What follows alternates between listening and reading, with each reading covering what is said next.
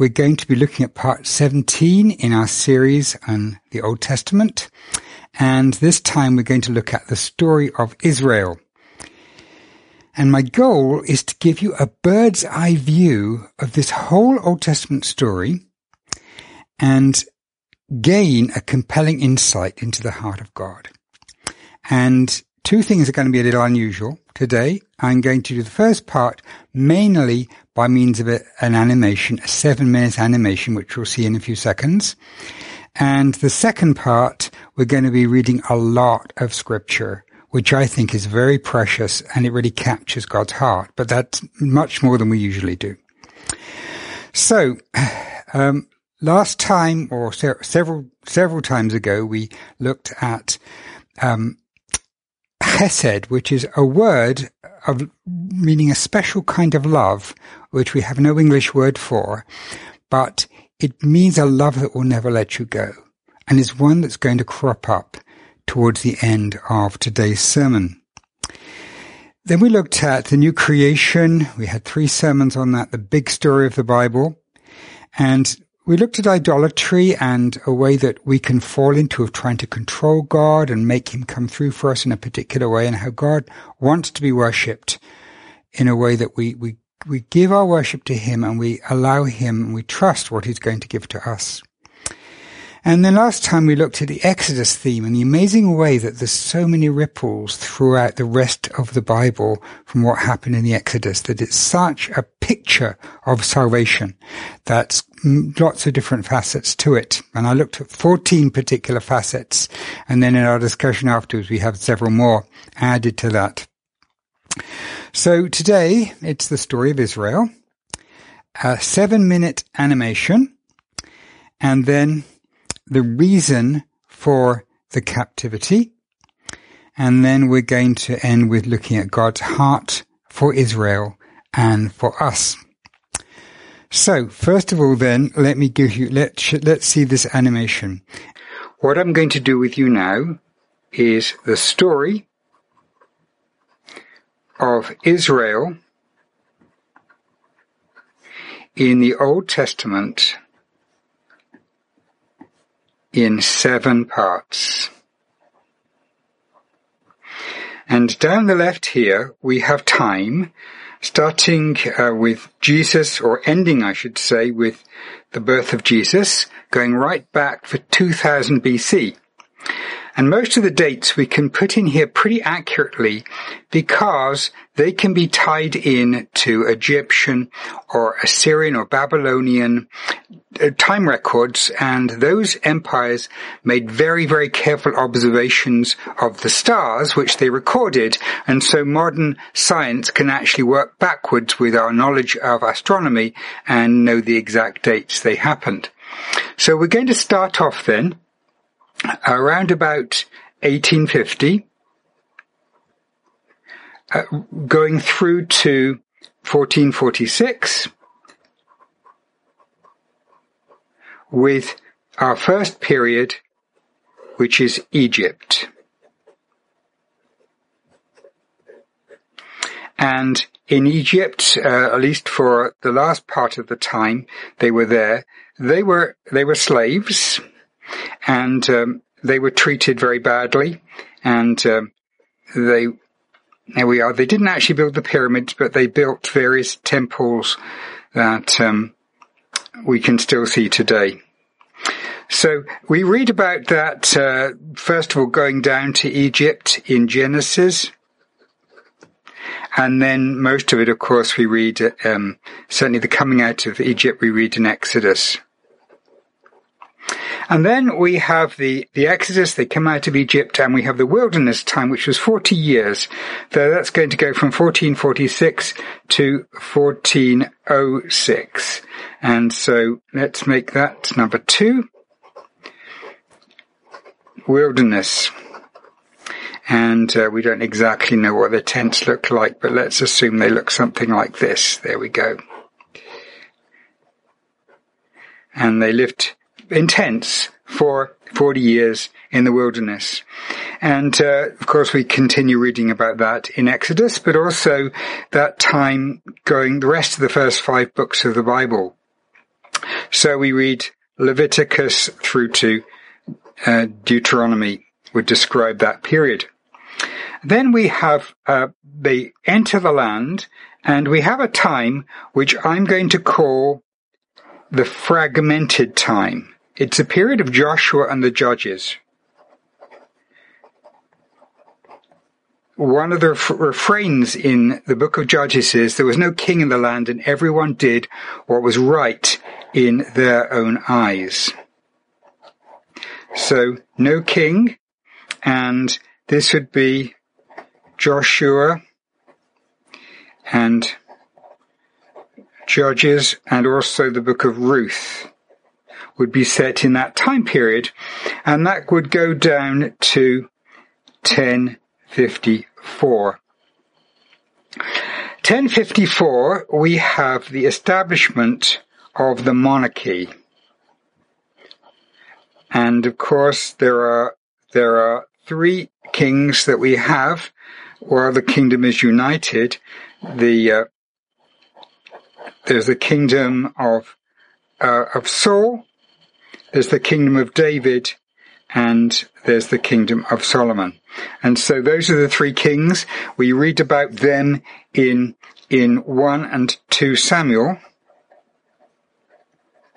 And then we read about this and a period following in Kings and Chronicles.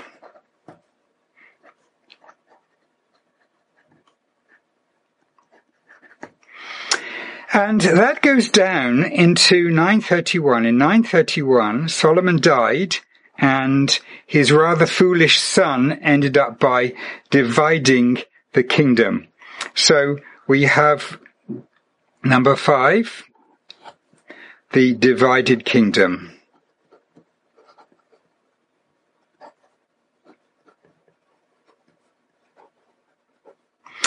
And the kingdom was split into a northern kingdom and a southern kingdom. And it was split across. So the southern kingdom would have been Judah and Benjamin, 2 tribes, and the northern kingdom would have been Israel. Northern kingdom became idolatrous and corrupted much more quickly. And so for them, the captivity began in 722 and was finally completed for the southern kingdom in 586, with various groups being taken away during that time.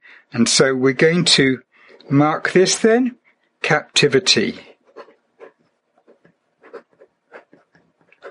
So these people, they're taken away from their land to Assyria or Babylon, and they're spread out across different regions, because that was the policy of the captors, to spread them out so they wouldn't have any power.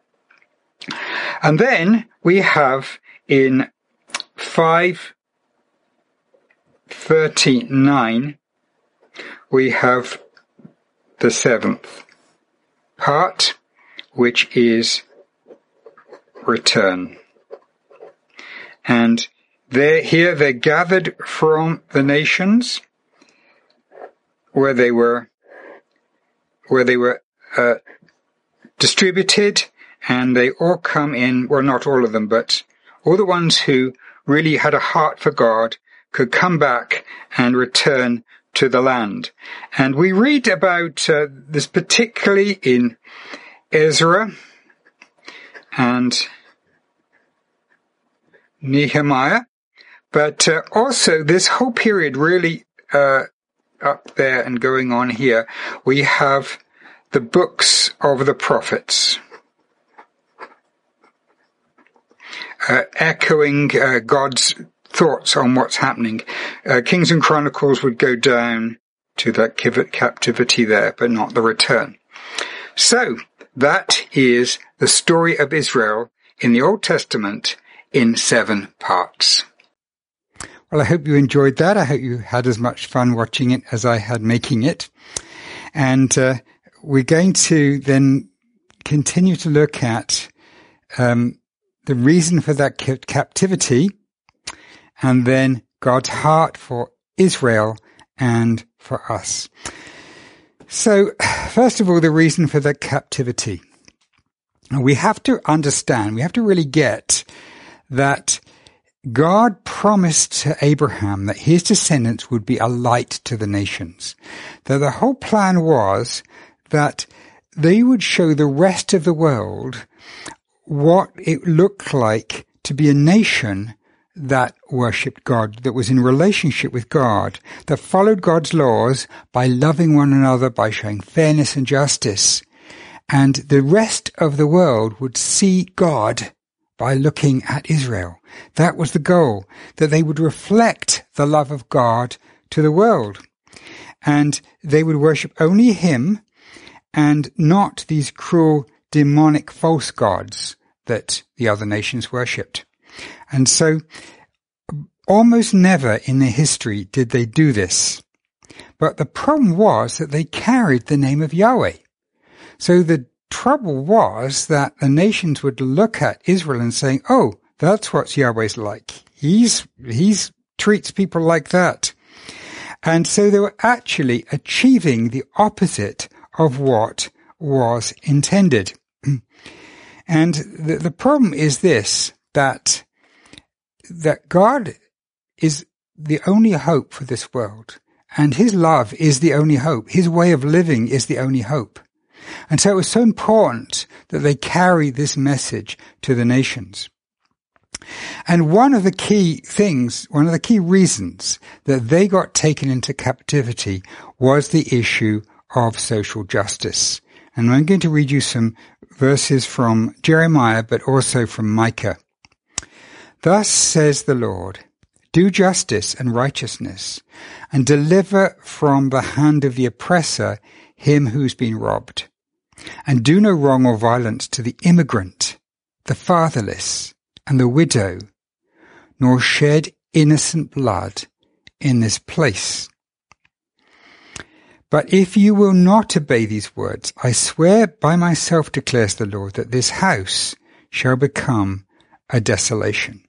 So you see the idea there that they were to demonstrate this kind of justice and care to their community and the community of other people that came into the midst, other immigrants and so on, in order to demonstrate what God was like.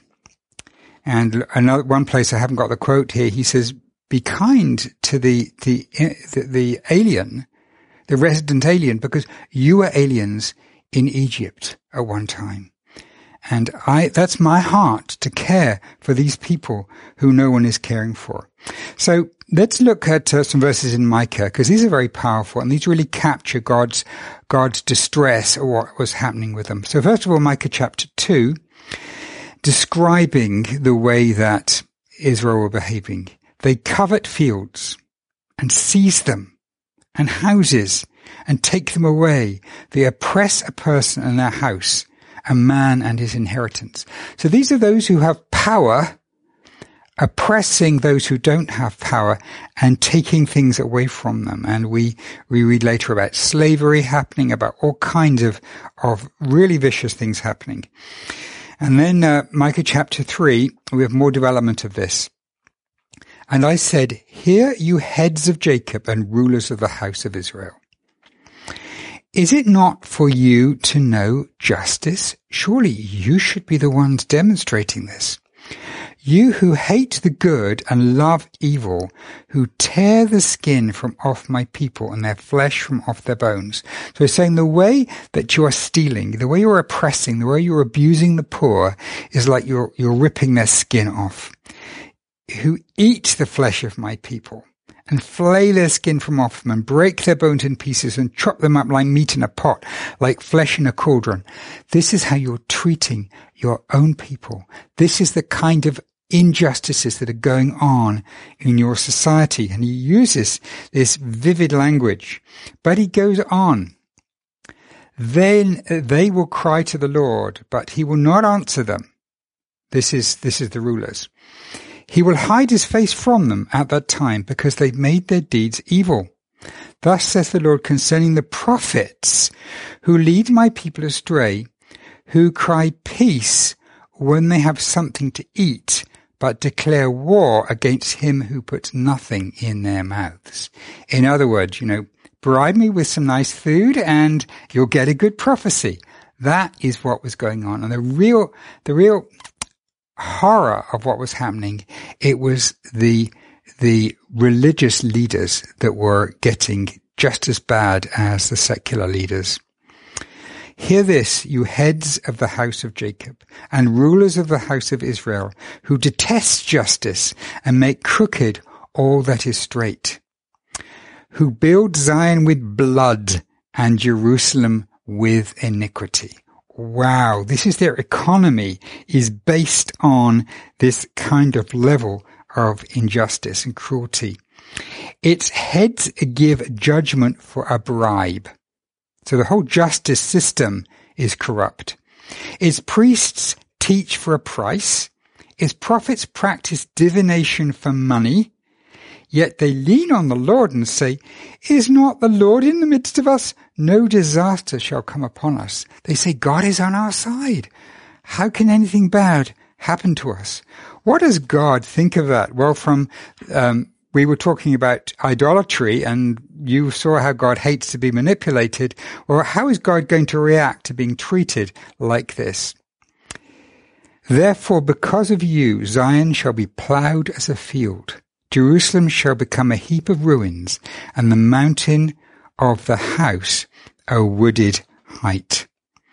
So this is the captivity. He's saying, you're going to be taken away. You're no longer going to be living in this land, carrying my name, because you've completely inverted what I stand for. I could give you many more verses. The prophets are full of statements like this. And God wanted them to worship him, but not because God was selfish. God wanted worship because all the other gods were evil. And he is the only source of love and truth. And God's name is the only hope for this world. He's the only one carrying justice and love and hope for the oppressed. And if they are to treat him like that and make such a mockery of his name, what hope is there for the world? And so what God is concerned about now is the big picture, like the plan to take out the message of salvation to the whole world, because Israel is completely failing in that. So we've looked at the story of Israel in 7 minutes. We've looked at the reason for that captivity, which is their complete flouting of God's law and abuse of one another. And now we're going to look at God's heart for Israel and for us. And I've got some extensive readings in this, but I think it's worth reading. And first of all, we're going to read from Ezekiel 16. And this is a love story. And this is a little unusual, and I've edited some places because it's kind of graphic, but it's just a beautiful love story. And he's talking about Israel when they're in Egypt right now. They're slaves in Egypt. He says, as for your birth, on the day you were born, your cord was not cut, nor were you washed with water to cleanse you, nor rubbed with salt, nor wrapped in swaddling cloths. In other words, Israel as a nation was born, and they were desolate. No eye pitied you to do any of these things to you out of compassion for you, but you were cast out on the open field, for you were abhorred on the day that you were born. And when I passed by you and saw you wallowing in your blood, I said to you in your blood, live. I said to you in your blood, live. I made you flourish like a plant of the field.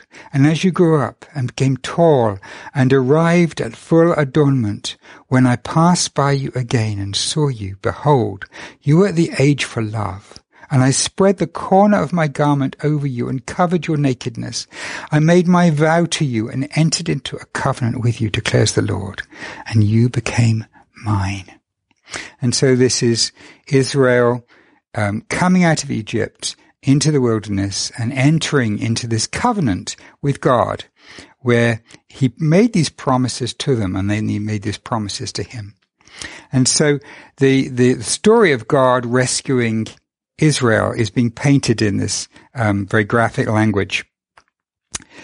And then we carry on. Then I bathed you with water and washed off your blood from you and anointed you with oil. I clothed you with embroidered cloth and shod you with fine leather. I wrapped you in fine linen and covered you with silk. And I adorned you with ornaments and put bracelets on your wrist and a chain on your neck.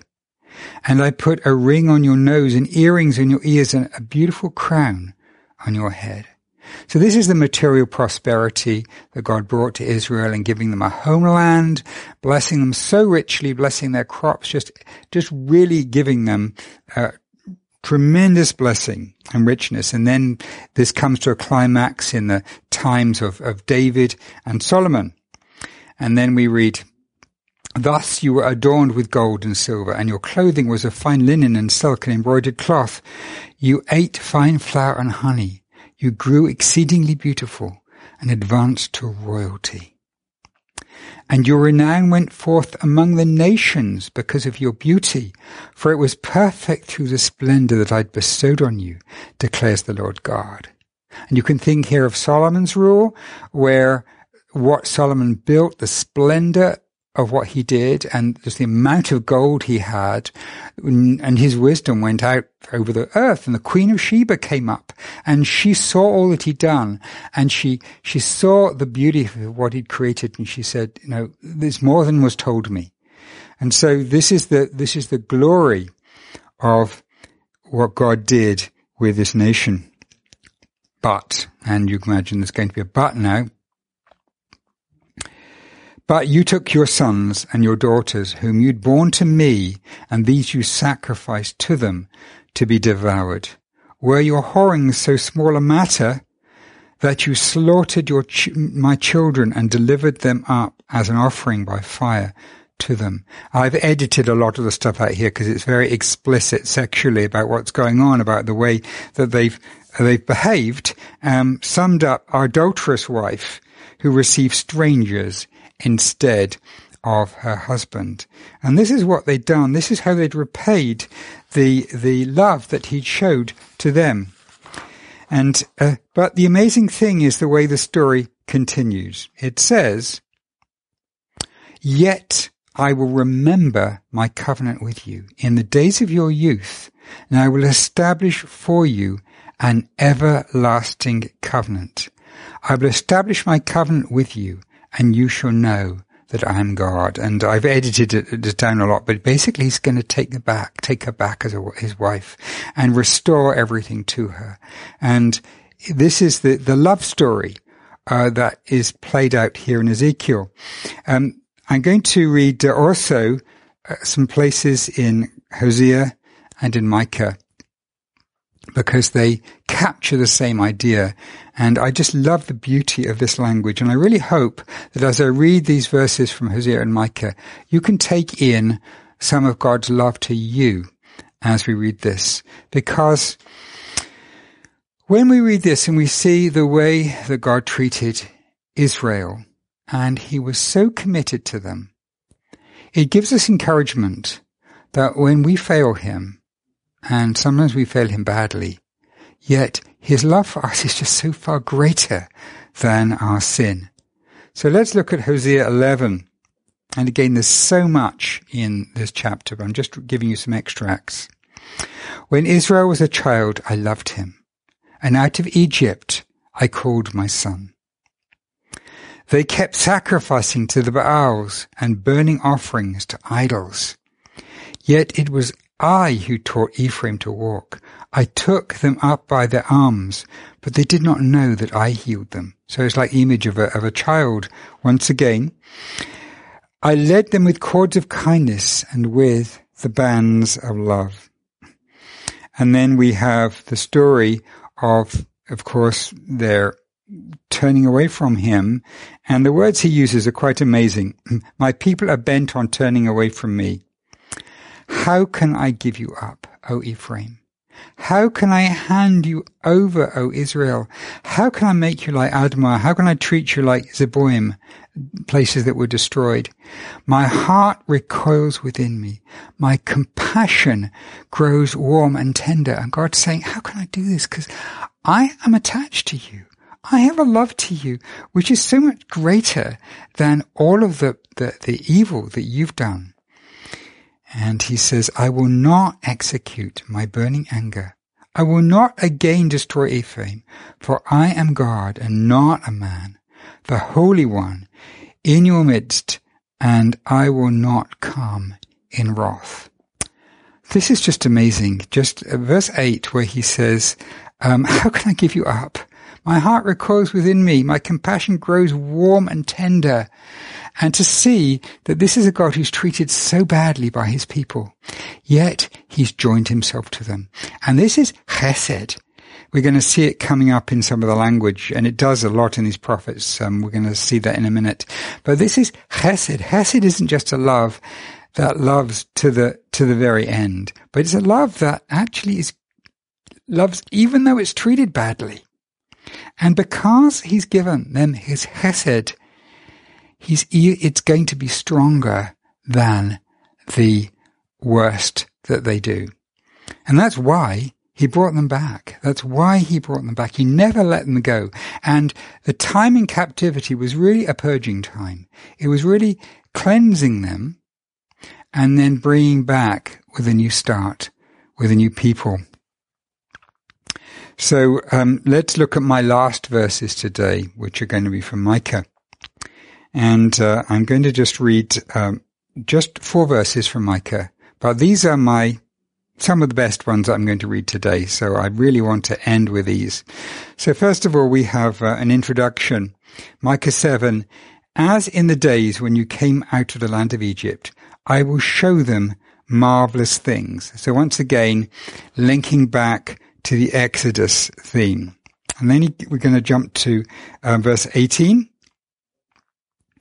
Who is a God like you, pardoning iniquity and passing over transgression for the remnant of his inheritance? He does not retain his anger forever, because he delights in chesed. He delights in steadfast love. He delights in chesed. Wow. So this is God. Who is a God who pardons like this? Who is a God who does this? It goes on. He will again have compassion on us. He will tread our iniquities underfoot. You will cast all our sins into the depths of the sea. And then the last verse I'm going to read is this. You will show faithfulness to Jacob and chesed to Abraham, as you sworn to our fathers from the days of old. So I'm going to end here. There's a lot more that I want to say about Israel, and of course I'd like to bring it up to this present time, and I'd like to bring Jesus in and see how Jesus actually fits so amazingly into this picture, and everything kind of neatly ties up. But we're out of time, and I want to make sure that we're not rushed looking at these scriptures, because I think they are so precious.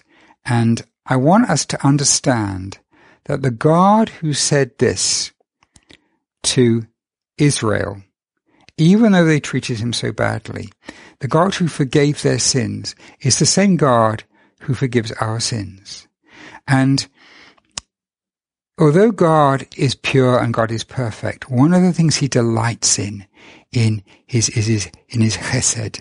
He delights in that. And I'm just going to go back to a couple of screens to this passage here, because he says this, how can I give you up, O Ephraim? How can I hand you over, O Israel? He says, my heart recoils within me, my compassion grows warm and tender. I will not execute my burning anger. I'll not again destroy Ephraim, for I am God and not a man. This is who I am. This is my very nature, to be one that holds on in love, even when I'm treated so badly. I'm the Holy One in your midst. I will not come in wrath. And so, of course, I don't want to in any way encourage us that we can just sin and, it's okay, God's just going to forgive us every time. Because if we have that attitude, then maybe we don't have a new heart. But I want to encourage you that if your heart is for God, but you fail and you fail and you fail him, his love is unbreakable. If he loved Israel after what they did, he's going to love us because of who he is. He says, I am God. This is why I love like this. I am God. So my goal this week is that you take this in. You take in this. And just as I've read this, I've got a lot more verses than this. I've had to go through a selection process and to get down to these last ones I've shown you. But it's just been such a powerful exercise for me as I feel I've grown to know God more. I feel I've seen something of his heart. I've seen something of who he is in the depths of who he is as I've seen these verses. And it's so encouraging. It's so strengthening to my assurance and my confidence in him, and also in my relationship to him, because when I come to him, I can come to him as this God who will never let me go, because he in Jesus Christ has made his promise to me. So my prayer is that all of us can really take to heart these beautiful, amazing words that we have in this passage. Just let me end by reading these ones here. Who is a God like you, pardoning iniquity and passing over transgression for the remnant of his inheritance? He does not retain his anger forever, because he delights in chesed. He will again have compassion on us. He will tread our iniquities underfoot. You will cast all our sins into the depths of the sea. You will show faithfulness to Jacob and chesed to Abraham, as you sworn to our fathers from the days of old. Let's pray, shall we? God, we're overwhelmed to see the depth of your love and your ability to love even those that treat you so badly, because you've promised them, because you're faithful, because that is who you are. Lord, I pray that everyone here who knows you as their God will be encouraged by these wonderful verses. And Lord, any who do not know you as their God, who are not following Jesus, will see what an extraordinary thing it is to have this salvation through Jesus, and will trust him for salvation. Lord, I pray that you'll be with us in Jesus' name. Amen.